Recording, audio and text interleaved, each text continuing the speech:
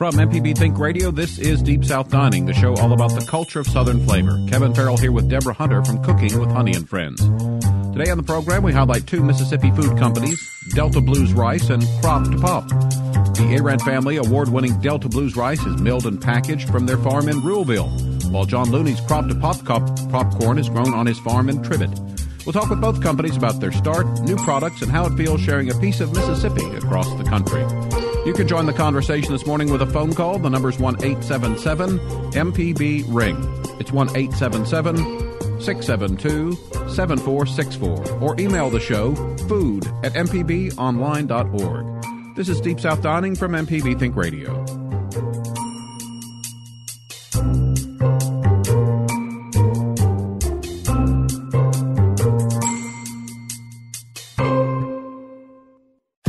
This is an MPB Think Radio podcast. To hear previous shows, visit mpbonline.org or download the MPB Public Radio app to listen on your iPhone or Android phone on demand.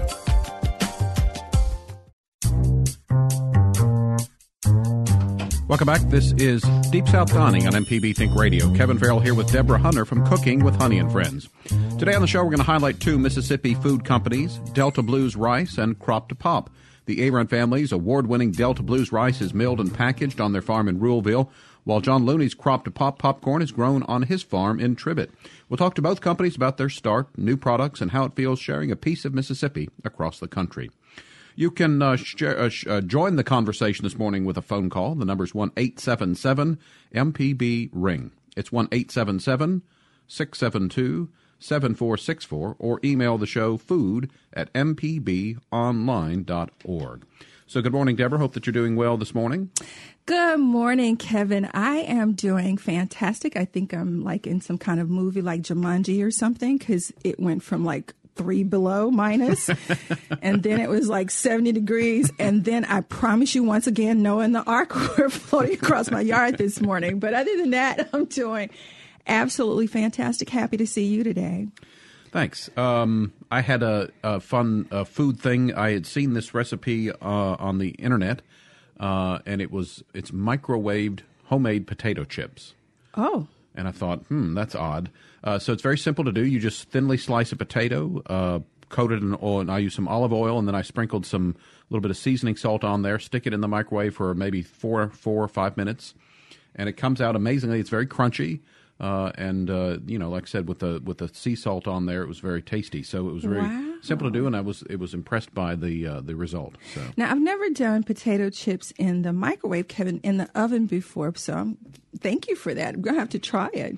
Yeah, it was very simple, and like I said, I was a little skeptical of it, but it turned out to be quite good. So it's good for a little snack. So I had some with it's I guess healthier than potato chips out of the bag. So I had a little hummus on there, and they turned out quite good.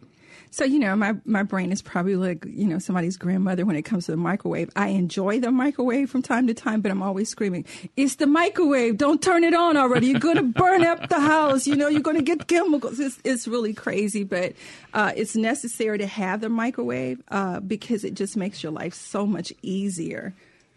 All right. So what wonderful coworkers we have here at MPB. Deborah was running a little bit late, so we got a late start on. Oh, he would tell on me, right? That she brought in, but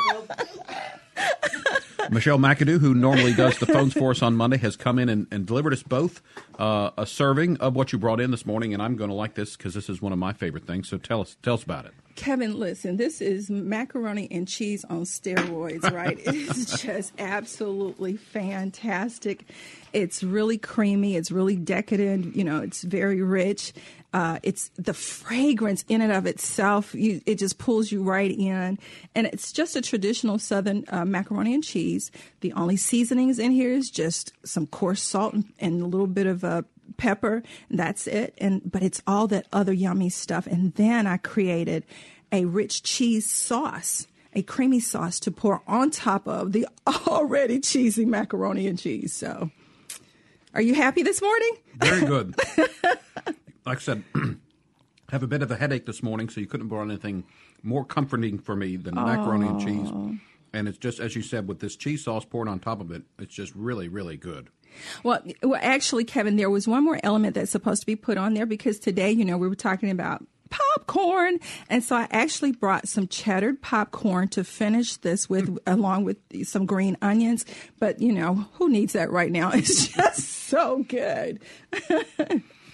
So do you find when you make macaroni and cheese that a different type of macaroni works better? I know this is kind of the traditional, the little tiny elbow macaroni. Is that usually the best? Well, normally what I use, Kevin, is usually the miniature penne noodles when I'm doing macaroni and cheese.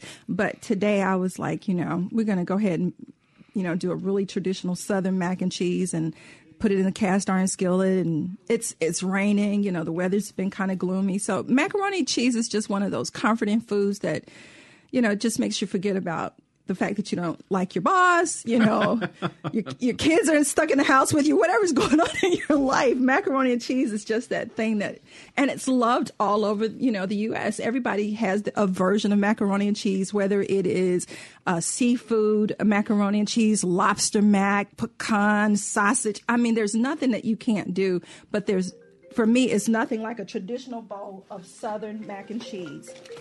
Interestingly enough, producer Java Chapman and I were talking about macaroni and cheese this morning. He said he's heard of macaroni and cheese ice cream, which is not actually ice cream, but it's different sorts of macaroni and cheese served in a cone. Java, tell us a little bit more about what you found out. Yeah, I see you trying to sneak in a few more bites. But all of these snitches in this place this morning. What the heck? Oh man! But no, I did see that you can get macaroni and cheese and serve it in like a waffle cone. And I forget some restaurant on one of those in some fancy place, and people were just loving it with, like you said, with the lobster mac. They were putting bacon inside of it and all the different kind of cheeses, and people were just eating it out of the cone. And it was just something. It's something new. Oh, Java, my brain just had one of those amazing ha-ha moments. So what if you made a cornbread cone? Whoa. Oh, my gosh. I can see that. I got goosebumps. Whoa. Make a really decadent cornbread cone and then stuff it with the mac and cheese. You know that's what I'm going to do next, right? We need to take it to the test kitchen because that's a $1 million idea. Oh, my gosh. You heard it here first, right, MPB? I'm claiming rights on that one, John. Yeah, because when I saw it, I was like, you know, the click, as they say, is clickbait. It was macaroni ice cream. I said, I got to click on this and see what's going on. And it was macaroni and cheese served in a waffle cone. And I said, that's kind of ingenious because everybody's want to be on the go. I thought of it almost. It's kind of crude, but it's like a hot dog of macaroni and cheese. Just something one-handed. Eat it up. Eat it good, you know. And I love the idea that there's so many, you know, creative, artistic ideas that happens, you know, when you're cooking food, and that really plays to the artist that I am, Java, because I get to go in the kitchen and really just kind of have fun and be creative and take food to the next level. And so to be able to, you know other chefs and culinary personalities and other cooks that are doing that, it just excites me because you really can take a simple experience and turn it into something really grand. I think that's what people were really, appraising about it. It was a different experience on an old favorite. You know, people, they have memories of eating the ice cream on a hot summer day with the cone and stuff like that. And then it takes you back, you're eating the cone, but then you also eating that such decadent 6-cheese, soft noodle, you know, fluffy lobster infused. Java, I think you're having a moment right now.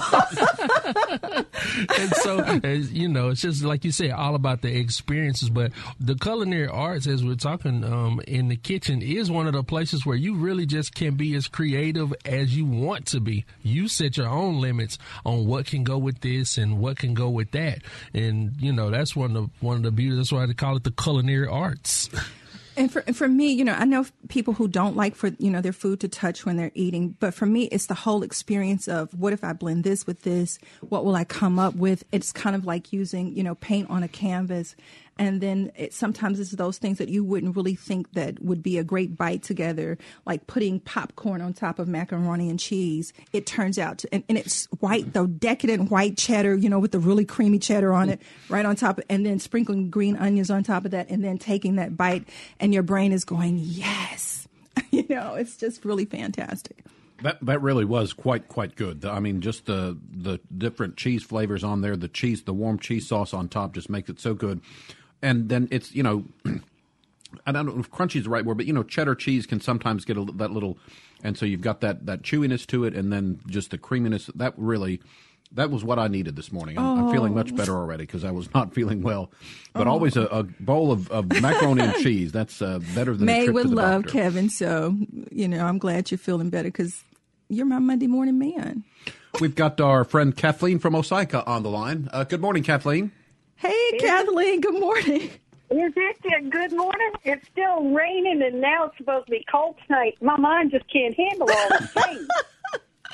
Listen, I was going to pick on Kevin a little. I know how you always say you were trained not to eat on the air and be so professional. Let me tell you, they've got people, I've heard it on the dining show y'all had yesterday, the Splendid Table, on Sunday. That's all they did. I'm going, they stole that from Kevin. But they were talking about macaroni, cheese, and corn, and then they talked about a cheese and corn ice cream. It's a Filipino thing. I said, I'm brave, but I just don't know.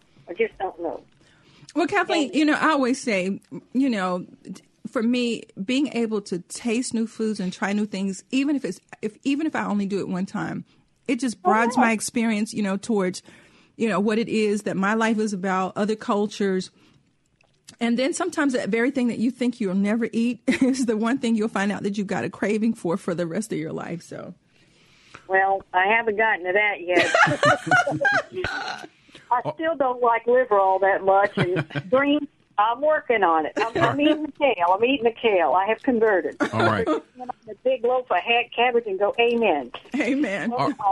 Y'all have a good one. Enjoy that. Thanks, Kathleen. Good to hear from you. This is Deep South Dining on MPB Think Radio. Let's take our first break. When we get back from our break, I think we're going to be joined on the phone by our first guest. It's David Arand from Delta Blues Rice. We'll talk about the products that they make and also their roots in Ruleville. Back with more Deep South Dining after this. Welcome back. This is Deep South Dining on MPB Think Radio. Kevin Farrell here with Deborah Hunter from Cooking with Honey and Friends. Today on the show, we're going to be talking to two Mississippi food companies. In just a moment, we'll be joined on the phone by David Arand of Delta Blues Rice, and later in the show, we'll talk with James Looney from Crop to Pop, a popcorn company, both of them based here in Mississippi. But first, we do have a caller on the line, so let's invite Rick from Grand Bay on the phone for us. Good morning, Rick. Yeah, good morning. I'll tell you what, you'd fall in love with me, man, because I got about $300 worth of cast iron over here now. It's amazing what I got for cast iron. And I got one of them new wave induction cooktops. Man, that is like unbelievable. It's like a miracle. Anyways, I got a question about rice. Go ahead. How do you cook long grain rice in a microwave? Well, Rick, to be honest, I don't ever cook food in the microwave. Well, that's all I got is that cooktop and a microwave. I don't have a stove. Well, but there are instructions on the back of your long grain rice. Yeah, but it tells me how to do it on a stovetop. Actually, though, maybe our first guest might be able to help. So Absolutely. why don't we bring in... Tell the call screener. I'm going to leave it for David. Maybe he can tell me. All right. Thank you so Thanks, much, Rick. We'll see. We'll ask him that right off the top. Thanks for the call. So we are joined on the phone now by David Arand from Delta Blues Rice. David, thanks for being with us today. Hey, glad to be here. Thanks for having me. Hey, David. Good morning. Good So morning. right off the top, do you have any help for Rick trying to cook long grain rice in the microwave? Ta-da! I was really hoping y'all were not going to put me on the spot. I've never tried to cook rice in the microwave. That's a new one on me, I guess. Now, I've seen people do it before, Dave. They take the plastic container, put a little bit of water in it, put the rice in and put the lid back on it, put it back in the microwave for a few minutes. For me, I am really such a traditional Southern use your spoon, even though I've got like this $400 mixer sitting on the counter. Right. So, using a microwave for me is just a piece of decoration in the house. Right. When we always cook our rice on the stovetop, but when we go like to trade shows and stuff and things like that, or do demos at stores, we take a little it's a little small rice cooker. It looks like a little small crock pot, and you can get those things for like, $20 at a retailer. Mm-hmm. These really small rice cookers cook a little bit more than a serving, and those work really well, and they're pretty cheap, Rick. If you don't have a stove, you can get one of those for cooking rice. Those work pretty well. Absolutely, right. And I saw some last night at Kroger's. So you're absolutely right. They're $19.99, and they're so adorable. They're just the right size, like you said, for a couple of servings of rice. Perfect. That's right. And they got good instructions and tell you exactly how to do it. Speaking of rice, I want to say thank you again. I got here after the last time you did a show, and then Java brought me this really beautiful box, and it had your products in it, and I'm still enjoying them. I've got your grits, your rice grits, and your rice, and it's really just a really wonderful product. So thank you so much. Well, thank you very much for that. I appreciate that. Anytime we can get a positive review, anything positive, we'd love to hear it. That just makes my day so much better because, this business is built on referrals, and that means everything to me. Thank you. So, David, Delta Blues Rice in Ruleville in Sunflower County, grown, milled, and packaged right there. Tell us a little bit about maybe the history of your farm and your operations. Yes, sir. Okay. Well, my grandfather, he had bought an old mill, decades ago, and we would always just mill rice out, give it to friends and family during the holidays, and everybody always commented that they wanted more rice. The rice was really good. And, at the time, we just didn't know if that was because the rice was better or because it was free. And so we were kind of jumping around, which one is it? But my wife and I, we actually lived in Jackson for 6 years. I was an engineer down there, and we really enjoyed going to the local farmers markets and meeting the people who grew our food. And in 2012, when we came back to the farm, we kind of lost that because there's a few farmers markets in the Delta, but there's not many. But and with my job of being a farmer, it was hard for me to get to those farmers markets on a Saturday or whatever. And so that's kind of how the idea got started. My dad and uncle and myself, we were just standing around the shop talking one morning. Talking about how people always like the rice, and that's kind of how we got started. Back in 2013 is when we started this thing, and so it allowed my wife and I to take part of the farm to the consumer. We enjoyed being able to experience out at the farmers market, so that's kind of what we wanted to do as well. Take the farm to the consumer and show them what Mississippi does, what the American farmer does for them and how they grow rice and what it actually tastes like. Because a lot of people, just when I'm doing demos at different stores, you'd be amazed at the number of people who have never heard of us who said, "I didn't even know rice was grown in Mississippi." And so it's also kind of an educational aspect of it for us too, to get the word out there what the farmer does for America. So tell us about the operations. How many do you have that working on the farm? Well, on the farm itself, we have about 5 guys who help us on the farm, and we grow corn, soybeans, and rice. We've been growing rice on our farm since the 70s, and with the rice mill, I started at first. I was doing all the packaging, all the milling, and it really just got to be too much for me. So we hired a gentleman from the area, and he helps me with the packaging. It's really just too much to manage to do the packaging and try to grow the crop at the same time. I still do all the milling with his help, just to because the milling is the most important aspect to ensure you have a quality product. You want to make sure it's milled correctly. So I still handle all that, but that's kind of our labor force on the farm. So let me understand this. Are there other farmers that are helping you with this, like they are growing the rice for you and then you're doing the milling process, or are you actually harvesting your own rice and then doing the milling process? I am harvesting my own rice. Everything that is put in our bags is grown on our farm. We're located on Highway 8 between Ruleville and Minter City, Mississippi. Everything, I know the exact field it came from. So yeah, we're not we don't have a cooperative of growers who grow our products. It's just my family who grows it and mill it and package it. So can you tell us a little bit about the process of actually growing rice here in Mississippi? Like from beginning to end, tell us a little bit about what that process is like. Yeah, of course. Well, it really starts the season before, the fall and the season before. You want to make sure you prepare the land, and you want to make sure the land is, good and smooth. No matter what the crop was previously, you want to make sure the land's ready for plantings. That means having a good, smooth seedbed. And then come April and May, sometimes March, but April and May we'll start planting the rice. And usually do that with the tractor. Depending on weather conditions, sometimes we'll use an airplane. We'll flood the fields up. We'll use an airplane. The airplane will spread seed out over the field. So it just really depends on the growing season, but our preferred method is using the tractor. So we'll plant the rice April or May and get it up. And then it's just a matter, depending on the type of field it is, you want to put water on the field. And you want to have about, around 1 to 2 inches of water over the whole field. And the way you manage that water on a sloped field is through what you call levees. And those levees help to regulate the water. And if you ever driven by a rice field, you've probably seen these little lines going out across the field that curve or whatever. Those are the levees. Those are just small dikes that are put up to help keep the water at a consistent level up as you go up the field because of the slope. So that's how you manage water. Because water helps to prevent weeds, and the rice does well with growing in the water. Then come August, September, the water's been cleaned off the fields, and you start harvesting. And there's a lot of small things in between there. Those are the big steps right there. Okay, so with the water being constantly filtered into the fields, is there ever an issue about water conservation?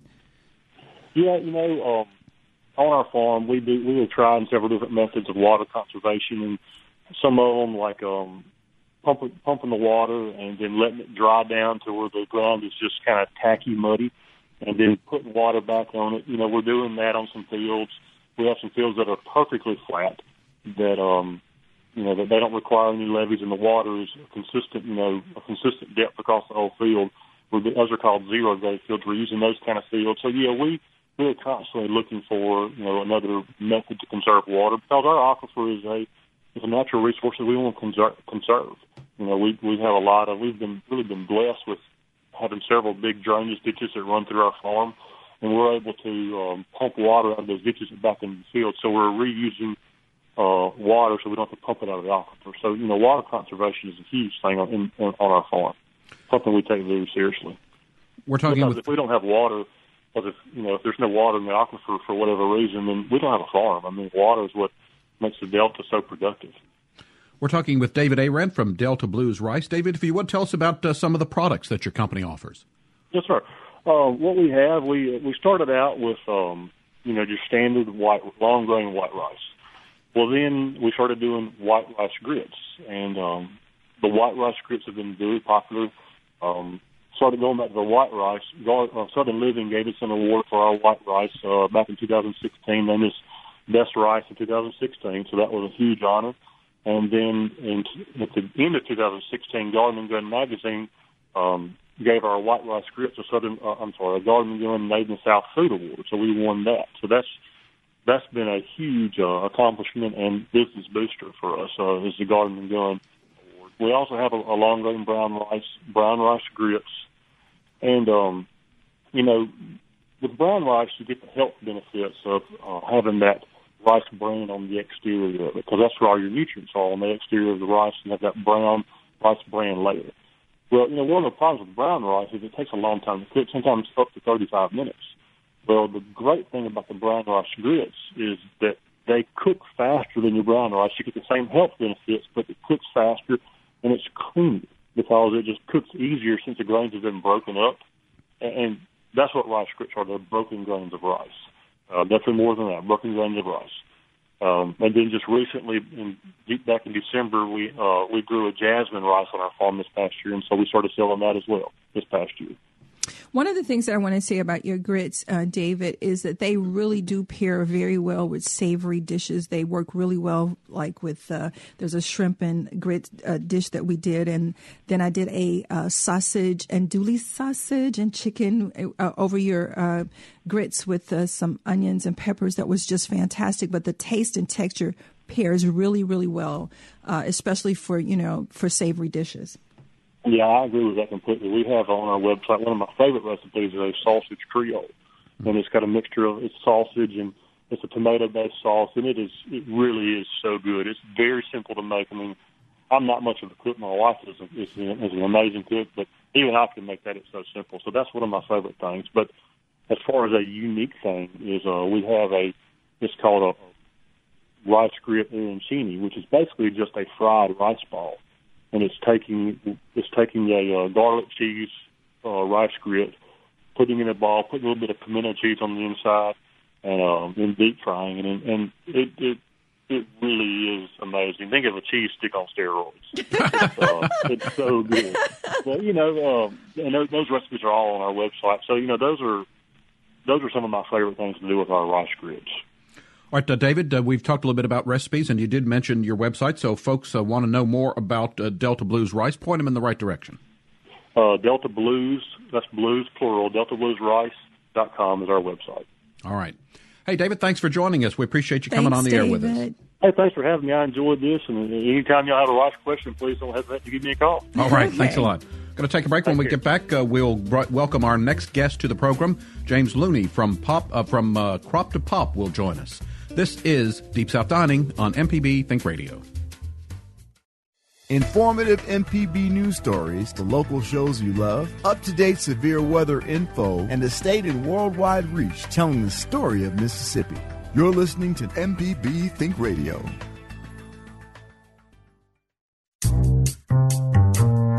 Welcome back to Deep South Dining on MPB Think Radio. Kevin Farrell here with Deborah Hunter from Cooking with Honey and Friends. Just a reminder, if you missed any of today's program, you can always go back and listen to the podcast using any podcast app or the MPB Public Media app. Also, if you want to join our conversation today, give us a call. The number is 1-877-MPB-RING. It's 1-877-672-7464. Next, we've got on the phones our next guest. It's John Looney from Crop to Pop, grown in Tribbett, Mississippi. John, thanks for being on the show with us. Good morning, John. Hello. 1 second.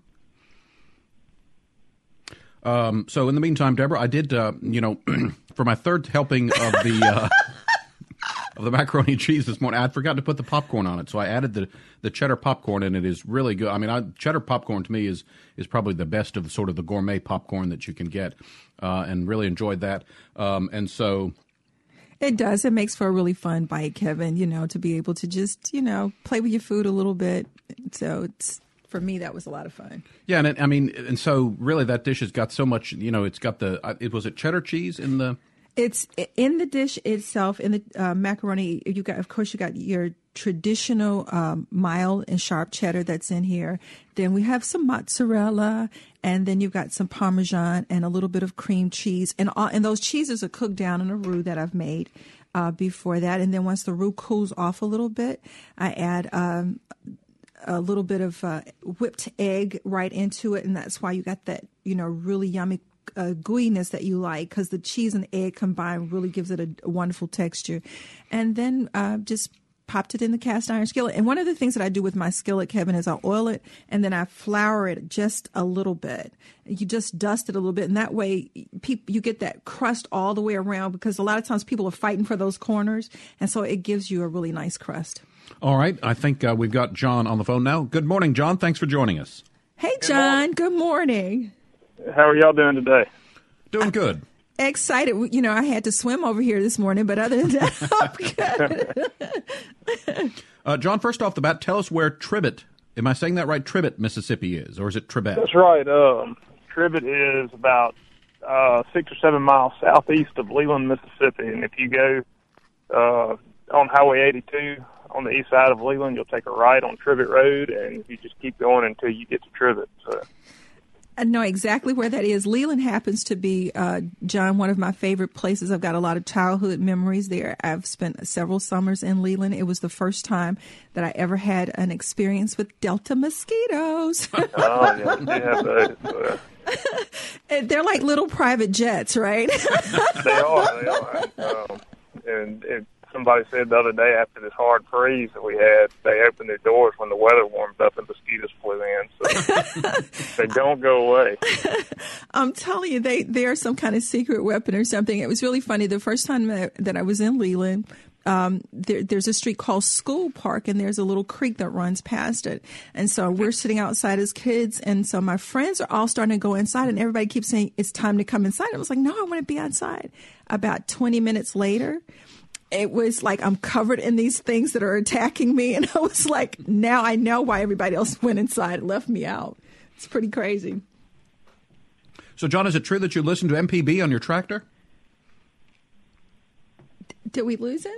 I think we must have. All right, we'll see if we can get him back on the air. In the meantime, mac and cheese. Still enjoying this macaroni and cheese. Today was just a perfect day, Kevin, for comfort food. And I woke up literally at 4 o'clock this morning, and I was like, what do I want to say, Kevin, today? And that's all I could think about. So I'm really happy that maybe you and Java were sending those, brain waves to my kitchen saying mac and cheese, because I think y'all were having a conversation about that. Yeah, and in fact, Java came up with an idea for a future show, which I think should be fun. When you first heard macaroni and cheese ice cream, it sounds kind of strange. But we were thinking about maybe in the next couple of weeks we could have a show, what's the craziest food that you've ever heard of? Because a lot of times, people want to have new adventures in food, and they come up with some crazy things. So it's interesting to see.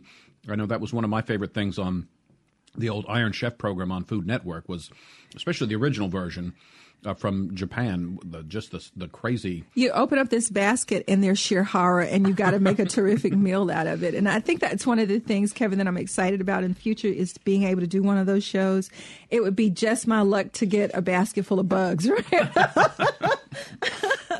And it's really funny because the things that we think are strange here are culturally accepted somewhere else. And so for me, it's learning to live in the world and be very broad about different ideas and, different foods. Because there was one show that I watched, like one of these strange food shows, and people are eating roasted spiders. Well, Kevin, I'm running around trying to spray something on them to kill them, and somebody else is thinking it's a great meal. So it's just wonderful to live in a world and have so many yummy ideas to be able to share.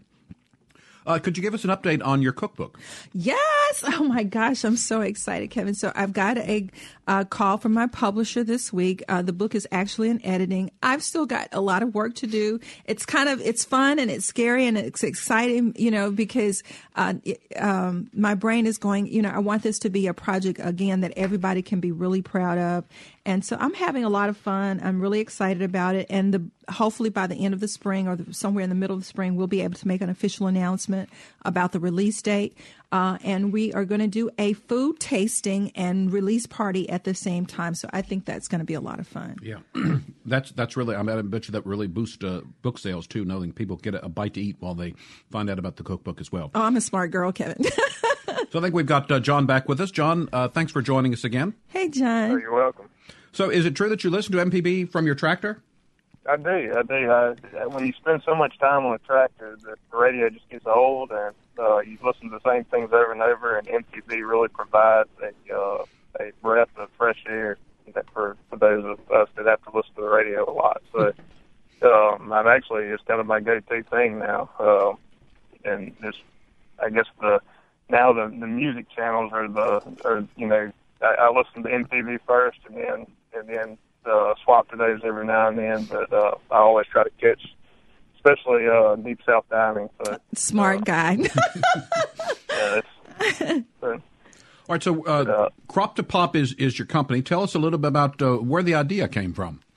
Yeah, so a friend of mine, he was kind of in the food business at the time, and he asked me if I'd ever grown any popcorn, and I said no, but I'll try some. So we grew it, and we didn't know if it would pop. We really didn't know anything about popcorn. I don't think that there's many commercial popcorn growers in the state of Mississippi. I think it's grown mainly in the Midwest. And but we did it, and we harvested it, and we popped some in the shop, and it started popping. So we figured we had to go with it at that point. So I had a friend of mine who was a graphic designer. She drew up the bags, and we started selling it, and we got a lot of good feedback from people over it. And I actually talked to David Arant. He and I are college friends. I called him and kind of asked him about getting started in the business, and he helped me out a lot, and I'm pretty grateful for that. So here we are. So we got popcorn, and we renovated the building that's on the farm, and we'll start getting it in more and more stores here in the future. So I'm looking forward to things to come. So you've said two things that for me that resonate. What the heart of Mississippi is. First of all, Mississippi is really good ground for you to be able to take something that's not traditionally grown here and produce a really great product. Really talks about the value of the soil that we live on, and a lot of times we take that for granted. The other thing is you talked about just being able to pick up the phone and call David and him help you. And what I found here in Mississippi, it really is a family of building great relationships, to be able to call your neighbor and say, I need, some information or I need some help. And people are just open-hearted about helping each other here. So for me, being a Mississippi girl is probably one of the greatest blessings in my life because unlike some of the stories that are told about us in the world, this really is an amazing place because, in the business world, people are not necessarily always so friendly about sharing information. Right. I agree 100%. I've always said that the world's a small place and Mississippi is even smaller, and it's nice that you can call somebody that has kind of paved the way for what you're doing, and it's made it a lot easier on me, and I really appreciate it. And so I think that's one of our strengths that we have here is our community. So what variety of corn do you have to grow to make popcorn? So it is popcorn. There's different kinds of popcorn. What we're growing is called butterfly popcorn, and that's what you would get in the movie theater. Okay. There's another kind of popcorn called mushroom popcorn, and if you buy caramel corn, that is more of a ball-shaped kernel after it pops. So that you can see where the name mushroom popcorn comes from. But right now, we're doing the butterfly popcorn, and maybe in the future we will start to grow some of the mushroom popcorn. So when it's growing, would it look like what we would say normally think of like a cob of corn? Right, you're right. So it looks a lot like sweet corn out in the field. It's smaller than our regular field corn, and when the ears, when they develop, they're a lot smaller than field corn ears.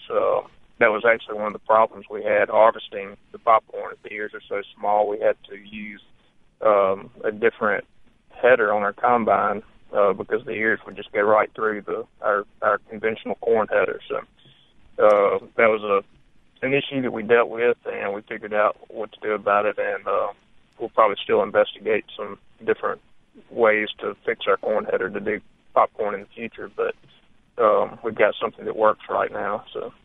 So is popcorn itself, that particular variety, is that the only use for it? Could you use it for something other than just popping it? You could grind it. I guess you can make grits or cornmeal out of it. We might try that in the future. There's a lot of grits going around the state right now, so we'll see how that market looks in the future. But I think that because the kernels are so small, you get a lot of the seed coat in there, and you want a bigger kernel for grinding, and that way you get more of the starch and not as much of the yellow part on the outside of the corn. So what products do you currently offer? Right now, we're only offering unpopped popcorn kernels, and they come in a 2-pound bag. We're still kind of investigating things and for the future. Like I said, maybe we'll do popcorn grits or popcorn cornmeal. You can make cornbread out of it. Something else I thought about is maybe a hot tamale mix or something like that. So I think that right now the future is pretty wide open as to what we can offer. So. We need to take a quick break. When we get back, we'll continue talking with our guest, John Looney of Cropped Pop, grown in Tribbett, Mississippi, a popcorn company. If you've still time, if you'd like to join in the conversation, to give us a call, the number is 1-877-MPB-RING. It's 1-877-672-7464. We'll be back with more of the show after this. From the Capitol steps to your front door, MPB News covers the state like no one else. Our team of award-winning journalists keeps you informed on the news affecting your life. MPB News, online at mpbonline.org and on MPB Think Radio. Welcome back to Deep South Dining on MPB Think Radio. Kevin Farrell here with Deborah Hunter from Cooking with Honey and Friends. We're visiting today with John Looney from Crop to Pop, a popcorn company based in Tribbett, Mississippi. He has a farm there. He's been telling us about it. So, John, Friday, January 19th, was National Popcorn Day. Was there a celebration on the farm? There was.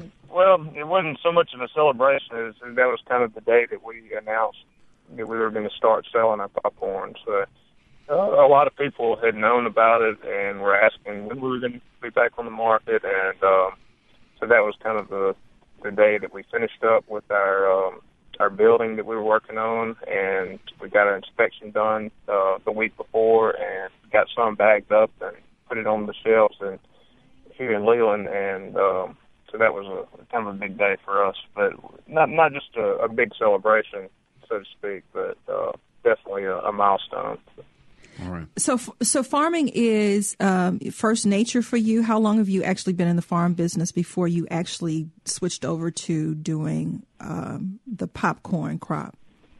So just like David said, it's a family farm. I worked out here when I was growing up and got done with college, moved back here. And so we do still do other, the row crops. We do soybeans and corn. We actually grew rice for a long time. We've kind of gotten out of that, but so I'm kind of pulling, wearing two different hats. I've kind of turned into a food processor and a farmer all in one. So we've been doing it. I guess my dad and my grandfather started the farm back in the 70s sometime.